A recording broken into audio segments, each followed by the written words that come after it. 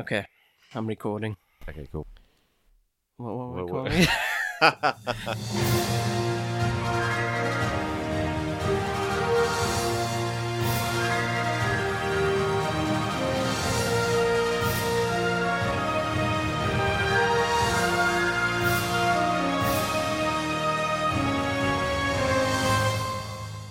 I hate your movie. This is the first, Well, the let me- first episode. Oh, you're sorry. Let me intro it. You're introing. Oh, we didn't Yeah. discuss this. You're Oh. the main guy. Oh. Okay. Just 'cause Well, just not 'cause- the main Just guy. because you bought all the equipment and it's in your studio. Yeah, it's your thing. Ooh. Well, Intro away. Welcome to I Hate Your Movie with Dan and Rick. Ever since we watched the infamous movie called Pig, and we had equally opposite opinions on it. Truly terrible film. A truly wonderful piece of cinema. We realized it's kind of fascinating how we disagree on films, so this is why we started this podcast. It's called I Hate Your Movie because we make each other watch movies that is out of someone else's comfort zone, right? Yeah, exactly that. We both consider each other to like a wide variety of films. There are like the good, the bad in the films and all that kind of stuff. The good, the bad, and the And ugly. the ugly. Yeah, and the ugly. See what I did there? Tied it Yeah, in Nice. on the fly. You couldn't tell. But there seems to be like a massive like gap. Like, I don't really like old films. I don't really like the Sundance films, the critically acclaimed ones. And Dan generally doesn't seem to like pop culture films. Yeah. So, There's a few exceptions, but yeah. I get bored with like standard kind of storytelling. I look for the weird and the interesting. But actually, today's movie is not so weird in that sense. It is quite standard for the 60s and the early 70s. I made Rick watch The Good, the Bad, and the Ugly. How many like westerns have you seen? 'Cause Not many. You told me that you hate westerns. I don't enjoy them. I find them all to be similar. I think it comes from like I used to go around like my grandparents' house when I was a kid, and they just Channel 4 on a Wednesday because that's you only had 4 channels, and you just had to. It was just westerns. That's all it was. Yeah. And people just standing around staring at each other. That sounds amazing to me. All westerns, all the time. It was just awful. Just sitting there watching westerns, and they're so similar.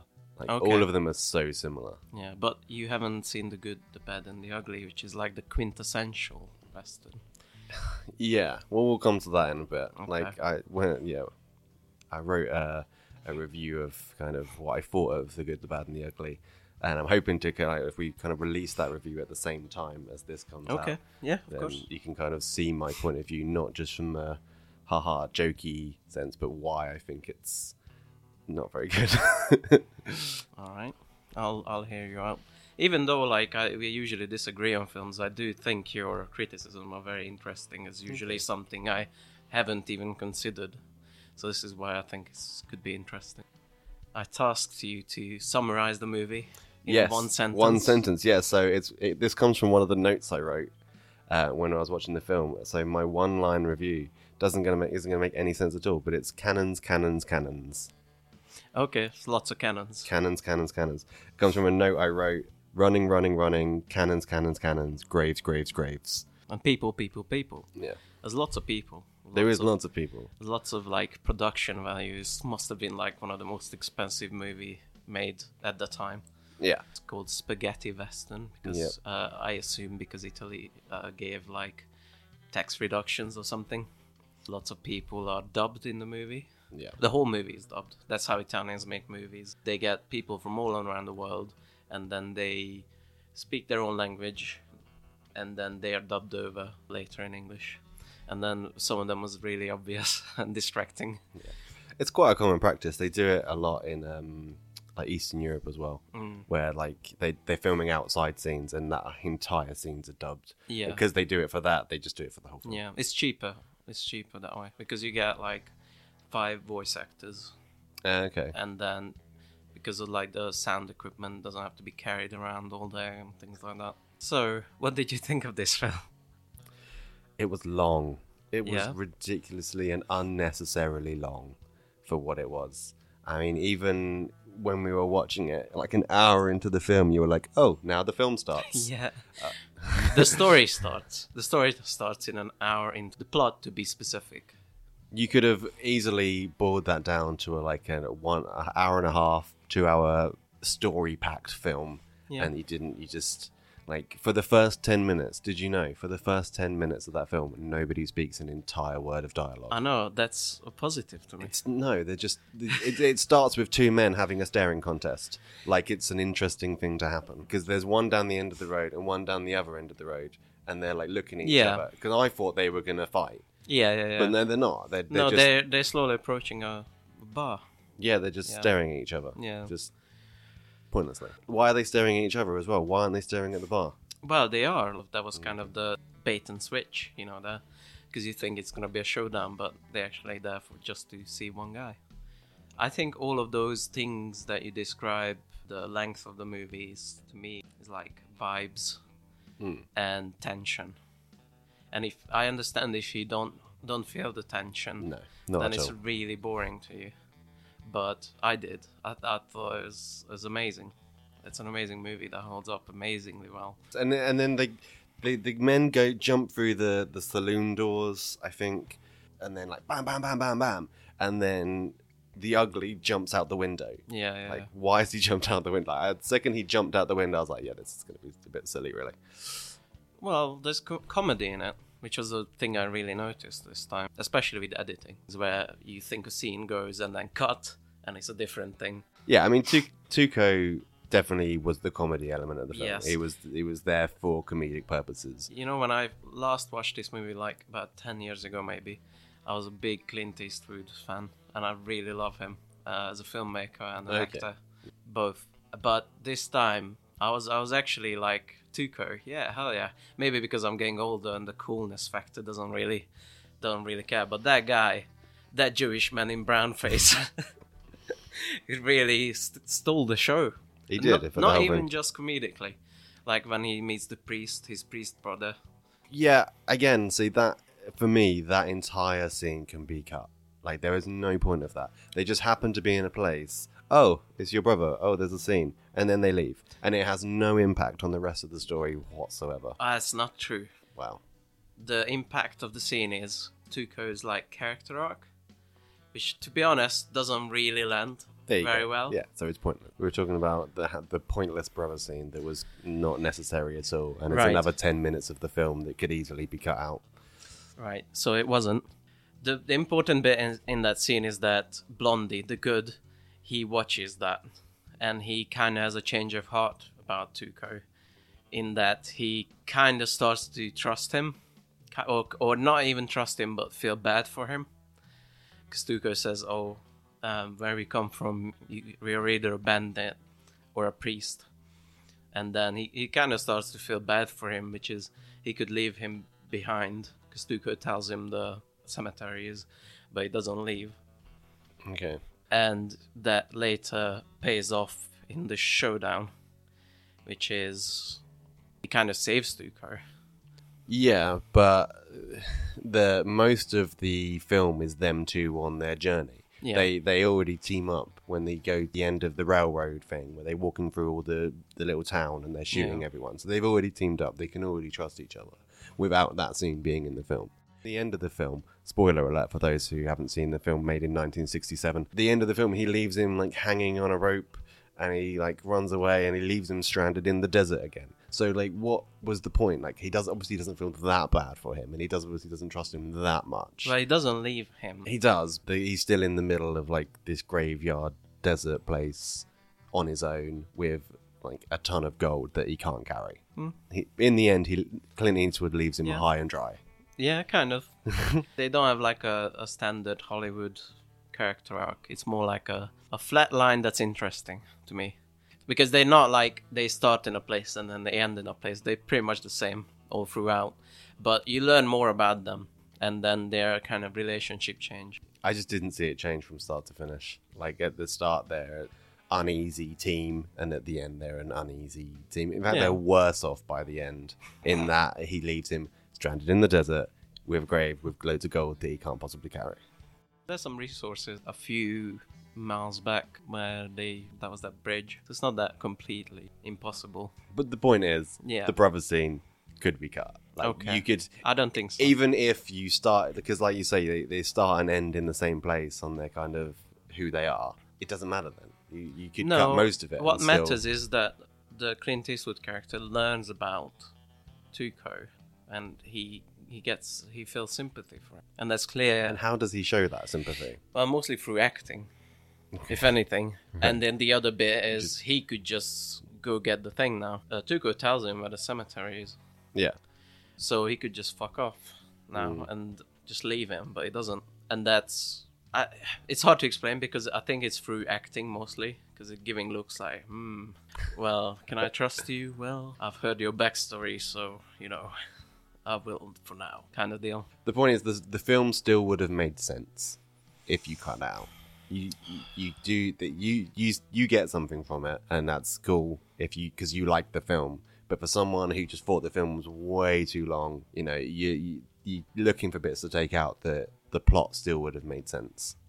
Most of the reason you watch this movie is for the characters.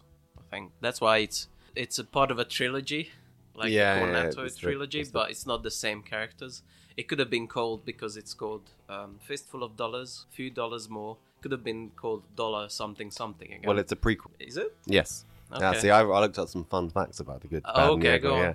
So it's kind of a prequel. At the end of Good, Bad, and the Ugly, you see Clint Eastwood pick up his poncho that he then wears for Fistful of Dollars and a few more dollars. Would you like to hear more fun facts about the Good, the Bad, and the Ugly that I looked up? Oh, yeah. I'm completely unprepared, by the way. I spent all week just setting this up, and then I forgot to do my homework. My fun fact, which is probably my favourite thing about this film, is that the pitch was just like the guy who gave the pitch just made it up on the spot.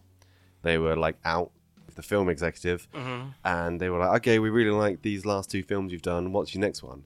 And he was like, I've got this idea about 3 people and finding gold and blah, blah, blah, blah. And the film executive was like, yeah, cool, let's make it. Yeah, well, Very much comes across in the film. no. It's got a strong plot. It takes a while to Meandering get. nonsense. It takes a while to get to, but I don't think all those scenes are useless. So you learn about the characters. You can learn about them quicker. You don't have to take 10 minutes to learn one fact about a character. You just... Well, it's 10 minutes is underselling it. It's more like half an hour each character. Well, Kind of. exactly. It was necessary for the film. It was. Cool. So I'm going to leave my last fun fact about the Good, the Bad, and the Ugly until later. I'm gonna make you wait for it. Oh, no. It's a big fact. Uh-oh. Yeah. So the first.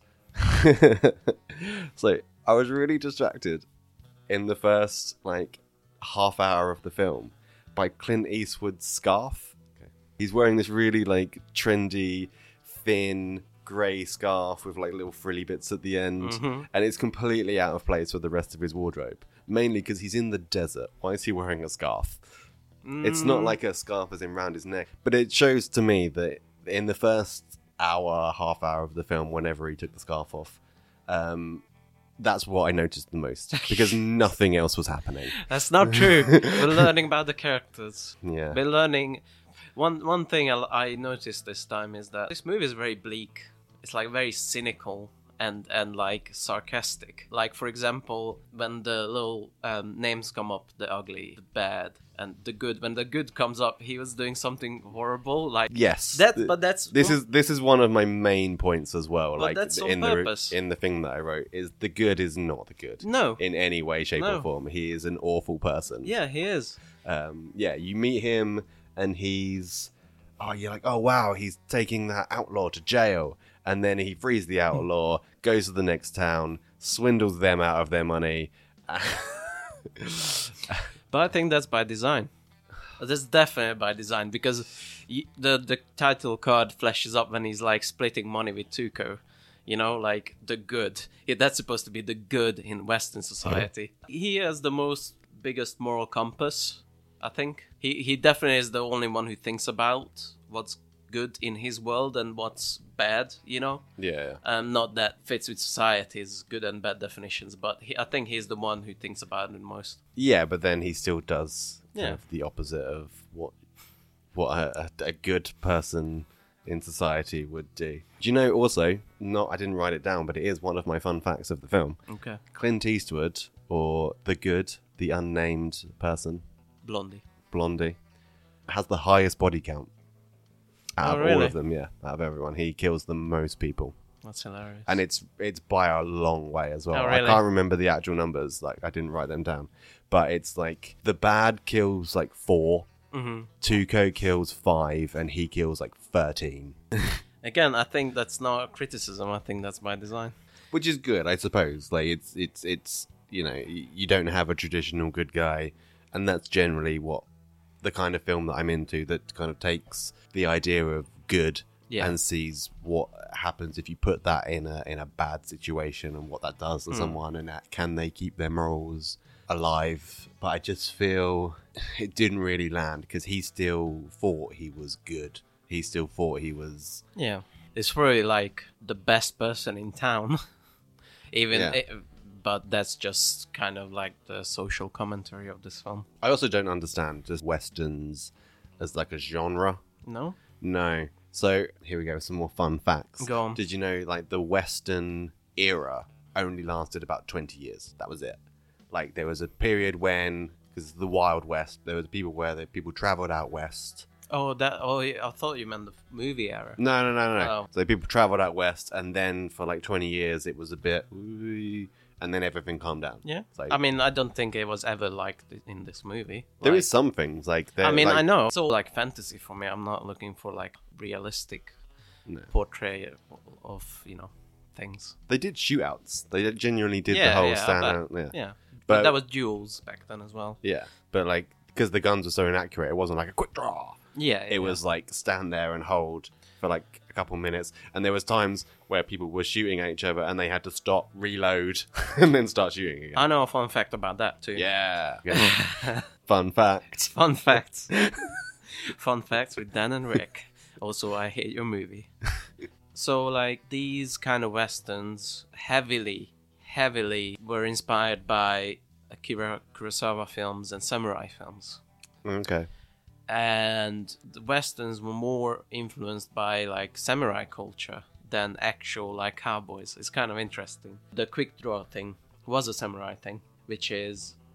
Just with swords. With swords, yeah. Just standing really close to each other. Quick draw. Yeah, that's what really happened. That's how samurai duels happened. It's like who can, because it wasn't like a sword duel, like back and forth. It wasn't like fucking Return of the Sith and a killing Obi-Wan for like half an hour nailing it. It was literally, as you take out your sword, you kill the other person, and who can do that faster and who will move faster, kind of thing.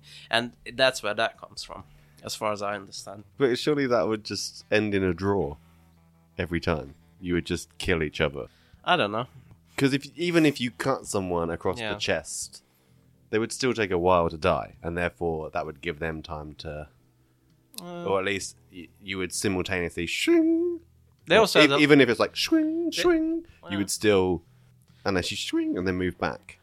Swing and move back. They also have the law of like honor, so maybe they just like, well, I accept defeat. Yeah, true. Maybe it was like that. I don't know. I'm speaking out of terms now. I just know the quick draw. That's where that comes from. Ah, well, that is a fun fact. Yeah. And these samurai films and western films are really interconnected. Magnificent Seven and Samurai is the same plot. Okay. And yeah. So, these kind of cultures are a bit interconnected and taking from each other in film language. I don't understand the appeal of westerns at all. I like the slowness. I like that it's like taking its time. I like that you just kind of get immersed in the movie. It's not a kind of movie that has to start with like a explosion in the first 5 minutes kind of deal. Yeah. I like the world. I like the characters usually. It depends on the western, but yeah. Okay. Very well, fair enough. If it's, whatever genre it is, if a good film is a good film, and I think this is a good film. I think we can both agree that the bad guy is the bad. Yeah. I think, though, that his introduction was incredibly heavy-handed. Okay. Have you seen that scene before? And you have. Okay. But I'm not sure you remember. There's one director in the modern age that likes to steal a lot from this movie, and like stealing might not be even like a strong word for it. heavily influenced by this film. Quentin Tarantino. Yes. He loves a good Western. Yeah, he does. The first 5 minutes of Inglourious Basterds, when the Nazi guy comes in and takes the food from the little farmer guy who's hiding the Jews. But aren't they hiding under the floor and stuff? They are, yeah, but that's the difference. Yeah. But it's pretty much the same scene. He comes in. Well, it's pretty much... That scene's been done loads of times. Bad guy walks in, calm, cool, collected, coolly threatens the guy. The guy, you know, says no, and then he murders everyone. Well, that's not just Quentin Tarantino. That's been done. Specifically the food bits, taking the food and then breaking bread together. Oh, okay. Yeah, I think it's like a interesting twist on that scene, and being at home, weirdly personal thing, and that you just someone crashes it without saying a word and then just eating your food is kind of weird. Yeah, but it's not just that. So that scene, fair enough, he's bad. You know, he's killed the guy, he's killed the son that's running down the stairs at him. Fine. Yeah. But then he goes back to his employer and murders him. Yeah. And then he was like, yeah, I think he gave me some money to kill you because I've been hired by the guy you've asked me to kill. Yeah. You. That's hilarious. It's ridiculous. I know. It's absolutely ridiculous. Well, it's a terrible way to run a business if you're killing all of your clients. He's after the big money. That's why he's after this gold. Yeah. But, you know, you could have had the first scene, you know, he's cool, he's calm, but he's still murdering people. He's clearly a psychopath. You didn't need the next one where he goes and murders an old man in his bed. I think you needed that. I think you needed to show that he's a complete cold-hearted bitch. As I said, like, the only person who has a moral compass in this film is Clint Eastwood. And he's, the bad Angel Eyes is the most far removed from that, which is he does not care at all. Has no morality whatsoever. Yeah. Again, I feel like you understood that perfectly well from the first scene. You didn't need the second scene. But if you only have the first scene, then what differentiates him as the worst guy? Because then he could be similar to Blondie. Not really, because a killer for hire is different from someone who commits crime to get by. Mm-hmm. You know, Blondie's going place to place. He's, you know, earning money in between, whereas this guy is literally killing people for money. Yeah. That would be the difference. Yeah, and I think that would make it even better because it kind of then you've got that question. You've got that kind of blurred lines between the good and the bad. Forget the ugly. And that would make it a bit more of like a moral question, whereas it was kind of with that scene, you've got like, okay, he's bad. All right, yeah, we get it, he's bad. I like the extra edge though. I like it. It would have been like a far more standard. But that surprises me because you normally like the subtleties. You normally like the grey areas, and there's no grey area in that. He is just evil, kind of. Yeah, but I think it's just well done. You know, like he's kind of like a mustache twirling villain, but in terms of the film dynamics and the characters, he works well. He works well in contrast to the other two characters, even though all of them are horrible. Yeah, it's like you could have that scene, and then he walks out the door from killing the old guy and kicks a puppy. You know, it would be completely unnecessary. But yeah, he's evil now. It was more tastefully done then. No, he kills an old man, like a dying, like a really. Yeah. He kills a sick old man in his bed. It's not tasteful at all. There's nothing tasteful about it. Well, more tasteful than on his way out he kicks a puppy. He could have killed that donkey that was going around and probably like crushing some wheat or something. Yeah, but it was heavy-handed and unnecessary. And again, it's another scene you could cut. No, it's another 5 minutes of film. Which bit? The old guy killing? Yeah, the old guy killing. That's easily another 5 minutes of my life I could have got back. No, because you see, so the first half of that scene, it makes him bad. The second half, the old guy killing makes him horrible. You know, like there's different levels there. Yeah, but you could have just subtly, that's it, done.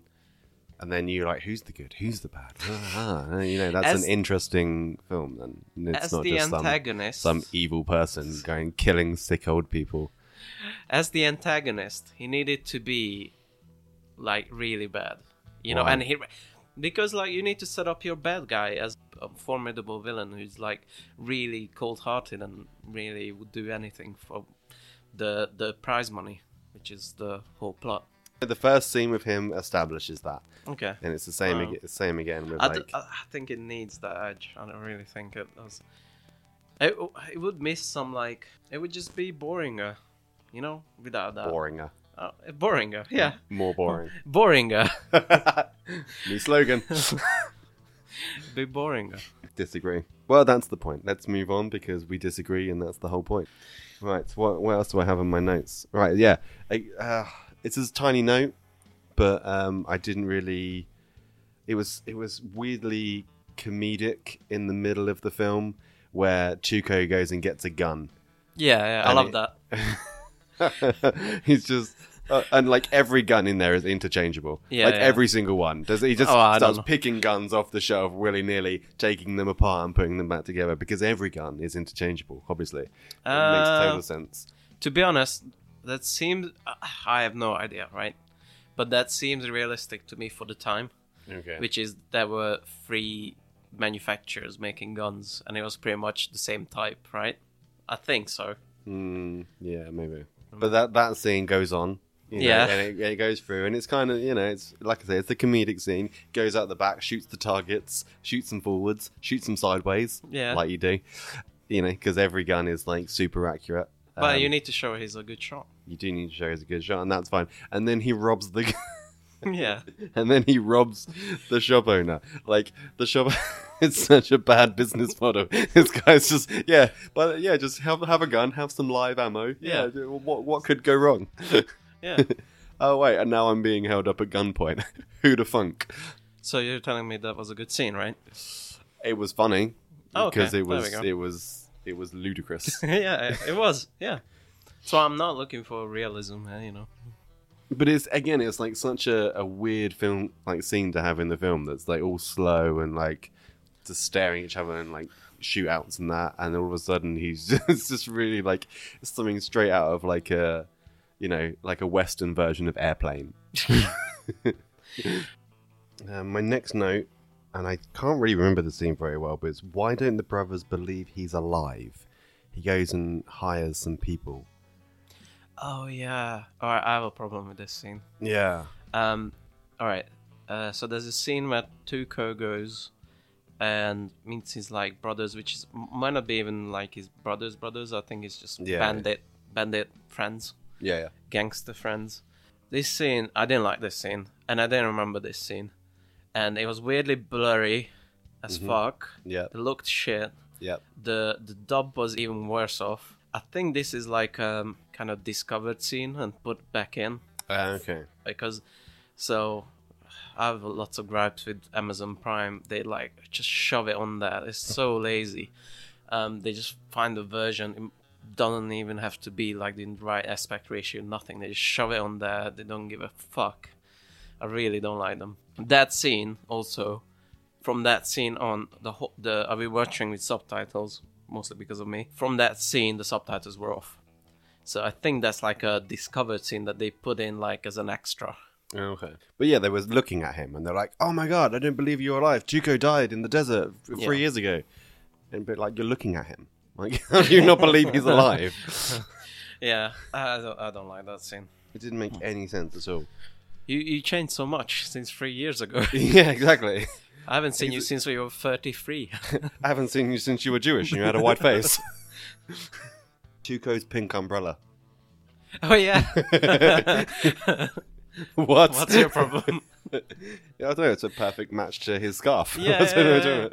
He's a funny guy. He steals a bunch of shit.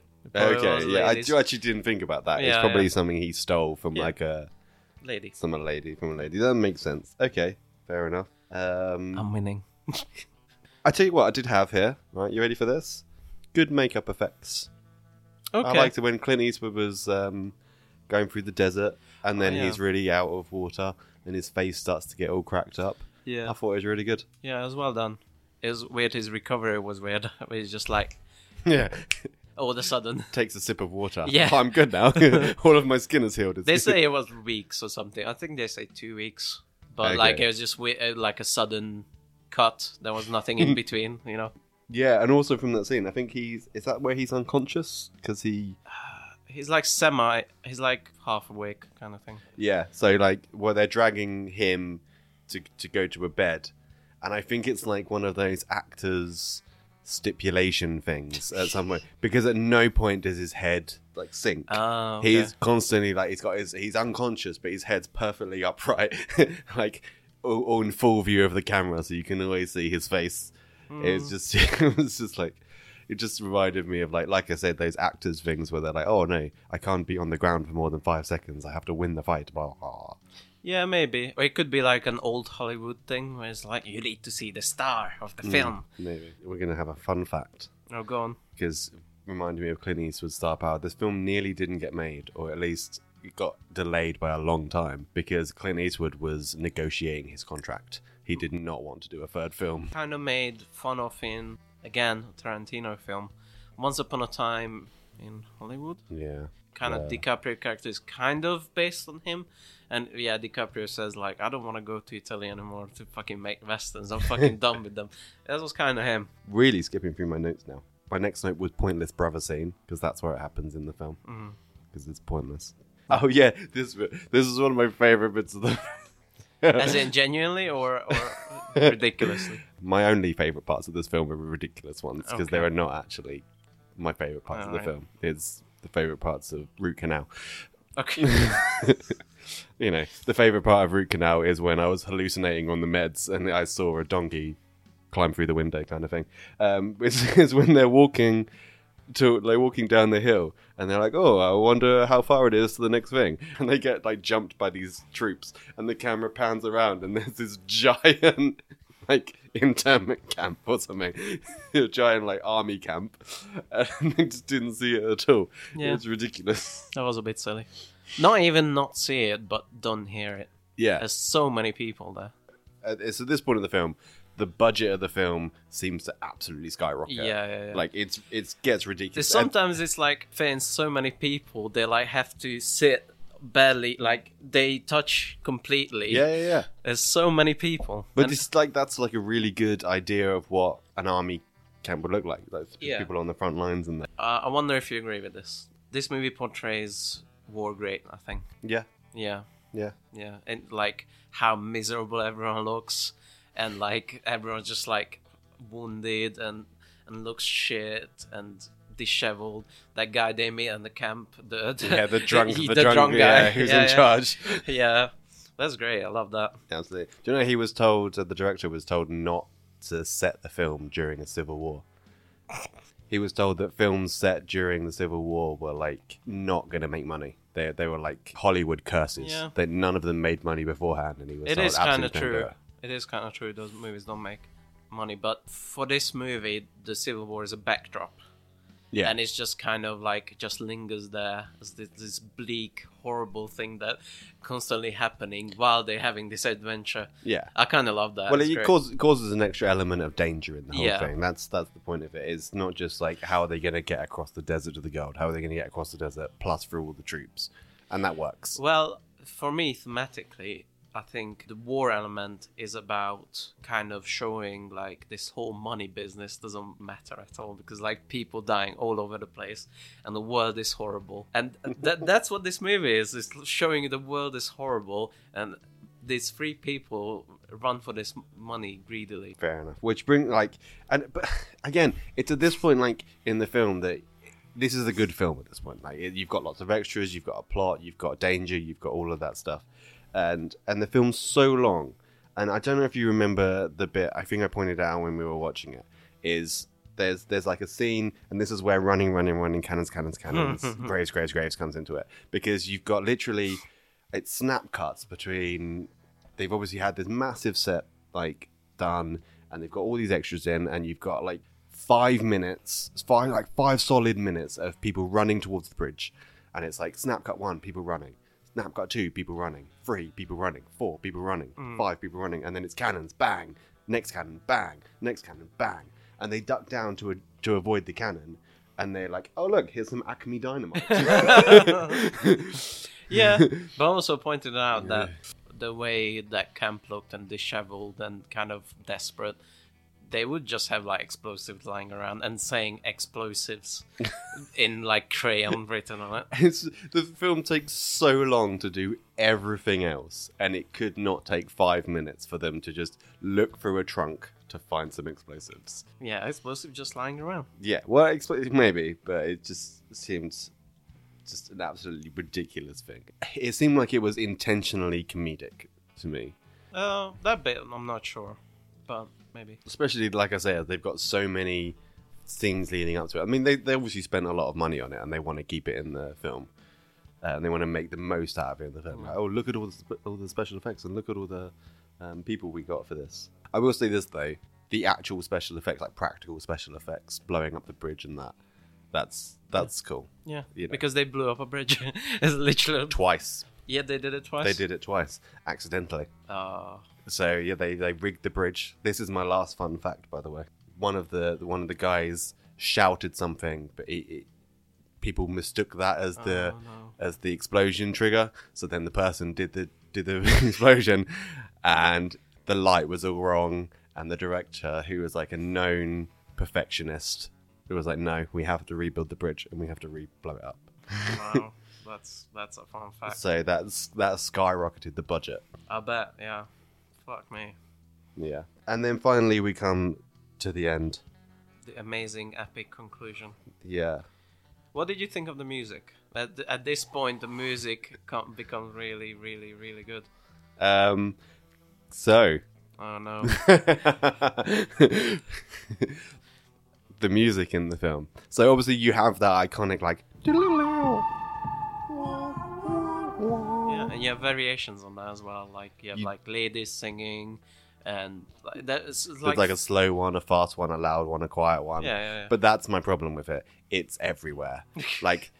It's the really iconic music, and you always associate that with westerns, and that's kind of the thing from the film that everybody knows. Yeah. But it becomes like this ridiculous, he walks through a door, turns to the left, hangs his hat on the thing. Yeah, it's kind of, I think it's meant to be like a stinger. I think it's that part of the movie does feel outdated, definitely. The use of music, but the music itself, I think is wonderful. Okay. What about the end? The end, it's a different track. Oh, two different tracks, which I didn't even remember. I remembered Ecstasy of Gold, which is when Tuco runs around in the graves. For about 20 minutes. Yeah, and you know what the point of that scene is? Is that so many fucking dead people, and it's fucking supposed to be upsetting, and he's looking for gold. That's the whole, kind of theme of the movie. That's why that's powerful. Because he's like, oh my god, gold, gold, gold. And it's just like, yeah, lots of time was just graves. Great, yeah. But the favorite bit of mine is when they... that also looks like really expensive. When they, zoom out. And there's just so many graves. It's so...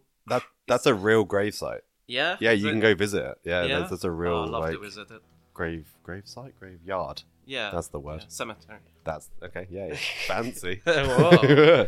Look at you with your big words. So yeah, that track "Ecstasy of Gold," which is Metallica, plays at as far as I understand, every concert. They play their own rock version. And then I forgot the trio, which is when they have El Trio, I think the track name is, when they have that little showdown with the rock in the middle. Yeah, I forgot that track is really good as well. I love Ennio Morricone. And when he died, all the articles said, the guy who did Ooey Ooey Ooh died. I was just like, what the fuck, man? And he, it's so amazing. He's my favorite composer ever. Then we come to the end, the actual end of the film, where they all face off in a shoot off together. Do you know they stare at each other for 3 minutes? Yeah. 3 whole minutes they stare at each other, building tension. building tension. Building tension. Not even building tension, just tension. Just completely like, oh my god, what the fuck's gonna happen? No, you know what's going to happen. But that, No, of you course, don't. of course you know what's going to happen. No. Yes, you do. Did you know that? Definitely, yes. Did you know that he took Tuco's bullets? Would you have guessed that? I knew who was going to survive it. Who did Tuco aim at? The bad. But my impression was that like Blondie kind of saved him. Yeah. He was gonna kill himself by being an idiot.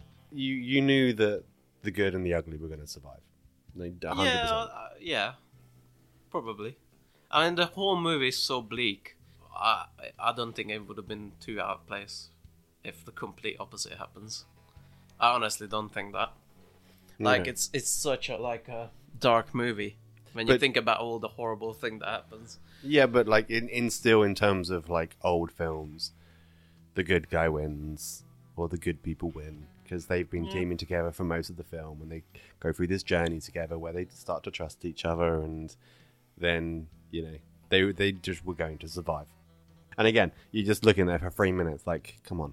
And I wasn't going to make this comparison Oh, no. because it is out there. It's like a reality show, where they're like, one contestant will make it through to the next round. And it's going to be the next winner of this reality show is... We'll be back. Yeah, exactly. And it's just kind of like, come on. It is that, like, on the very most basic level. But I care about these characters. I care about them. You don't. So, it was boring to you. It was exciting for me. Okay. Even if I've seen it, because I've seen it before, I didn't exactly know what happens. I didn't remember what exactly happened, so it's interesting to see, like, all the nuance with, like, Tuco's guns taken out. And... Did you know Tuco's gun's on a string Really? for the like the whole film? Oh, yeah, I did see that. Yeah. I think it's to keep it close by, I guess. Yeah. So it's originally he still doesn't have in the film a gun holster. Oh, yeah. Because he can't like afford a gun holster. That's the implication. Okay. So, but he was supposed to just be dangling on a string for the whole film, but it kept like swinging around and hitting him in the crotch. So eventually the director's like, okay, you can put it in your pocket, and that's why he's got a gun on a Okay. string in his pocket. Wasn't it around his neck at some point? Potentially, I think remember. when there was that bath scene when the guy comes back for revenge. When you have to shoot, don't talk. He improv that line. I know you that one. There you go. Yeah. He's the standout actor this time. He's well known for that. So yeah, that's okay. So when I wrote my review, it starts with why I probably went into this film unlikely to enjoy it. Mm-hmm. And it's because of everything we've spoke about in terms of like, the Tarantino films that are heavily influenced. There's loads of things that are so heavily influenced by Westerns, by that time in cinema. And I do appreciate the idea that at the time it was new, it was original. You didn't have like blurred lines. You just had a good guy and a bad guy. Yeah. And the good guy won. And this is kind of takes that a little bit out of its zone. But the problem is, with a film that was made in 1967 again, those concepts have been picked up by like all the directors since, and they've been done better, they've been done worse, they've been made, bigger, they've been made smaller, they've been made and then made again, and it's difficult. They're just a cliche. They're the same old thing, boring, blah blah blah. And even though it is the original start of it, I've still seen it 100 times before in 100 different ways, better, worse, all of it. So the idea of I'm going to watch it and think, oh my god, this is amazing, because it's not new to me. I've seen it before. I've seen it's been done. I think that's true if you focus on the details, but if you focus on the big picture, I haven't seen a movie like this before. A group of misfits who went on a journey during war, and there's war in the background, and everything is horrible, and they are looking for gold. I just haven't seen this movie before, like in this specific setup. Yes, the details where it's like the Mexican standoff, the this and that, but when you zoom out at the big picture, I think it's still original until they reboot it. Well, yeah, I'm surprised they haven't already. But yeah, again, but there's so many things like you watch about like someone trying to get to somewhere through a backdrop of war, 1917, the film. That's kind of takes him trying to get across the country that's at war. That's that kind of thing where like a group of people run across the country to try and get to a gold or a prize. The film Rat Race. Rat Race. Yeah. It's mad world. Like I said, there's so many films that take the elements of Good, the Bad, and the Ugly and they make it better. Yeah, again, you say elements, but I'm saying like this kind of combination of things. Yeah, but it's a combination of things that I've already seen. It's not not new precisely. To me. Yeah, but no film that gets made is precisely a combination of other films. Like a lot of films reuse tropes and this and that, but like, what's the big picture? I'm a big picture guy. I like themes and that kind of stuff. And this film like says something. War is horrible, which is a lot of films say, to be honest. Yeah. But in this specific, the way it's told and the way it's presented is completely unique still, I think. Saving Private Ryan is another one where people walk through a war zone. And for me, that's more impactful because people die. People in the company. Fury, that's another one where they're just at war. There's so many films that do the horrors of war better than The Good, the Bad, and the Ugly because there's consequences. At the end, like the only main character in the film that dies is the bad, and it's not. There's no emotional impact. There's no kind of real sense of loss from the main characters at any point in that film. They're just like, oh look, there's a war happening over there. But I think that's the point, is that like they're blinded by the gold. There's no kind of scene where they just like, oh, the horror. Yeah, because you're already experiencing it. There's the contrast of them wanting money, and then they're kind of like with blinds on, like a horse. They go through war. It's like a dark comedy. They're blinds on. They go through war, and there's all these horrible things. Remember that little scene? They want to get across the bridge to put the explosives on. Right. And there's a little bit where they... it's the stretcher. The stretcher. Yeah, that was actually in my notes. I thought I'd skip that because I was getting into details too much. Yeah, they follow those guys. Like, my note was what happened to the guy on the stretcher because they follow him in. They follow these two guys carrying the stretcher with this very injured man, and they just walk out with this empty stretcher. And you're like, everybody's probably I don't dead. mean that exactly. I mean when they go with the stretcher with the explosives on, and then someone was walking towards them. Yeah. I think another pair of guys with stretchers. Yeah. And then the good and the ugly, they pretend to pick like an injured guy up or a dead guy up. Yeah. And then as soon as they're out of eye shot, they drop him and they just keep going. Yeah. So I think it's like a dark comedy. Done better elsewhere.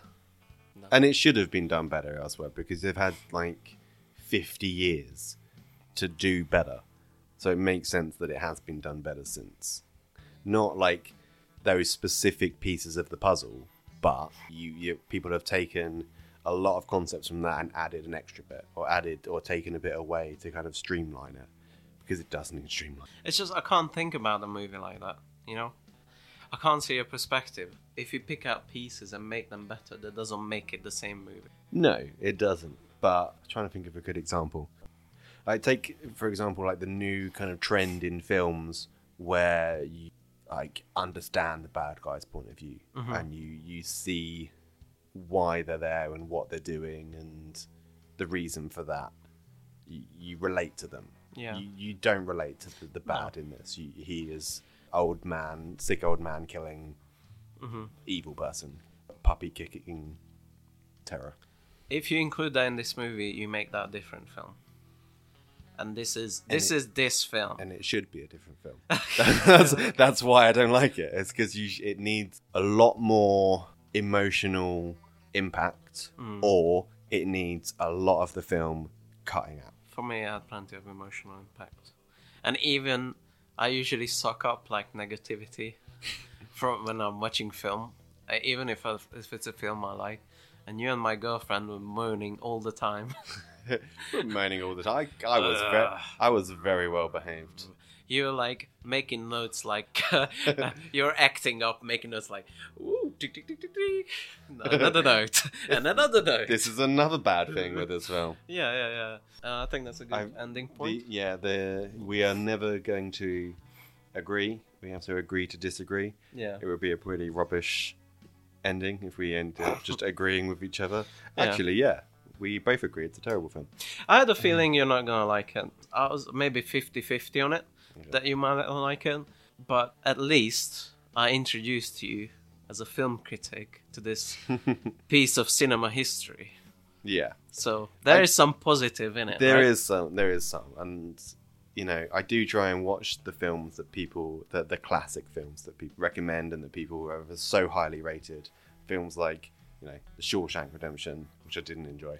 Yeah, I think that's probably the most controversial thing that I can ever say. I haven't seen it in such a long People time. love that film. So now that I introduce you to this amazing cinema experience, what are we gonna watch next? Well, so you give me one amazing cinema experience. I'm going to give you a really popular film that's, you know, it's a sequel to a very beloved film. Yeah. Worthy of its of its predecessor, and we are going to watch Jumanji 2. Okay. And I can't remember the title. There's a tagline because there's a second and a third one, and they are completely identical films. And I can't remember. One's called Welcome to the Jungle, which I think is the second one, and then I don't know what the third one's called, unless it's Welcome to the Jungle. In which case, that's what. Jumanji 2. Welcome to more Jumanji. Electric Boogaloo. Electric Boogaloo. Yeah. The squeak. Oh, there you go. Jumanji 2 is called The Next Level. My producer is just saying. Oh, they're gonna put in like a video game thing. Yeah. Oh god. Jumanji 2, Welcome to the Jungle, or well, Jumanji Welcome to the Jungle, it has a computer game. They get sucked into a computer game. Wow. I'm looking for incredibly popular comedic film. I look forward to your reaction to The Rock playing The Rock in the film about The Rock. I think you misspoke. I think you mean a rock. Thank you for listening. Thank you for everything. Follow us on the things. Yeah, all the things. All the things. I'll record the thing. Subscribe. And smash that like button. Oh, I hate that expression. Hello everyone, this is Dan from the future. You can get in contact with us on Instagram. I hate your movie with an underscore after each word. So I_hate_your_movie. And we also have a Patreon where we're gonna release bonus episodes for $1 a piece. And the first one should be up already, called We Hate Cocaine Bear, about the new Elizabeth Banks movie, which was pretty terrible and we both hated it. Spoiler alert, don't watch it. Our Patreon is I Hate Your Movie, so you should be able to find it. And thank you very much for Borogato for the logo, and thank you for Espety42 for the music. I'll try to link them if that's possible below. Check out tripolar.co.uk,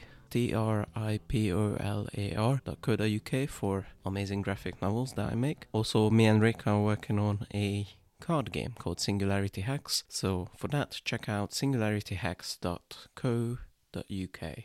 And thank you very much again for listening.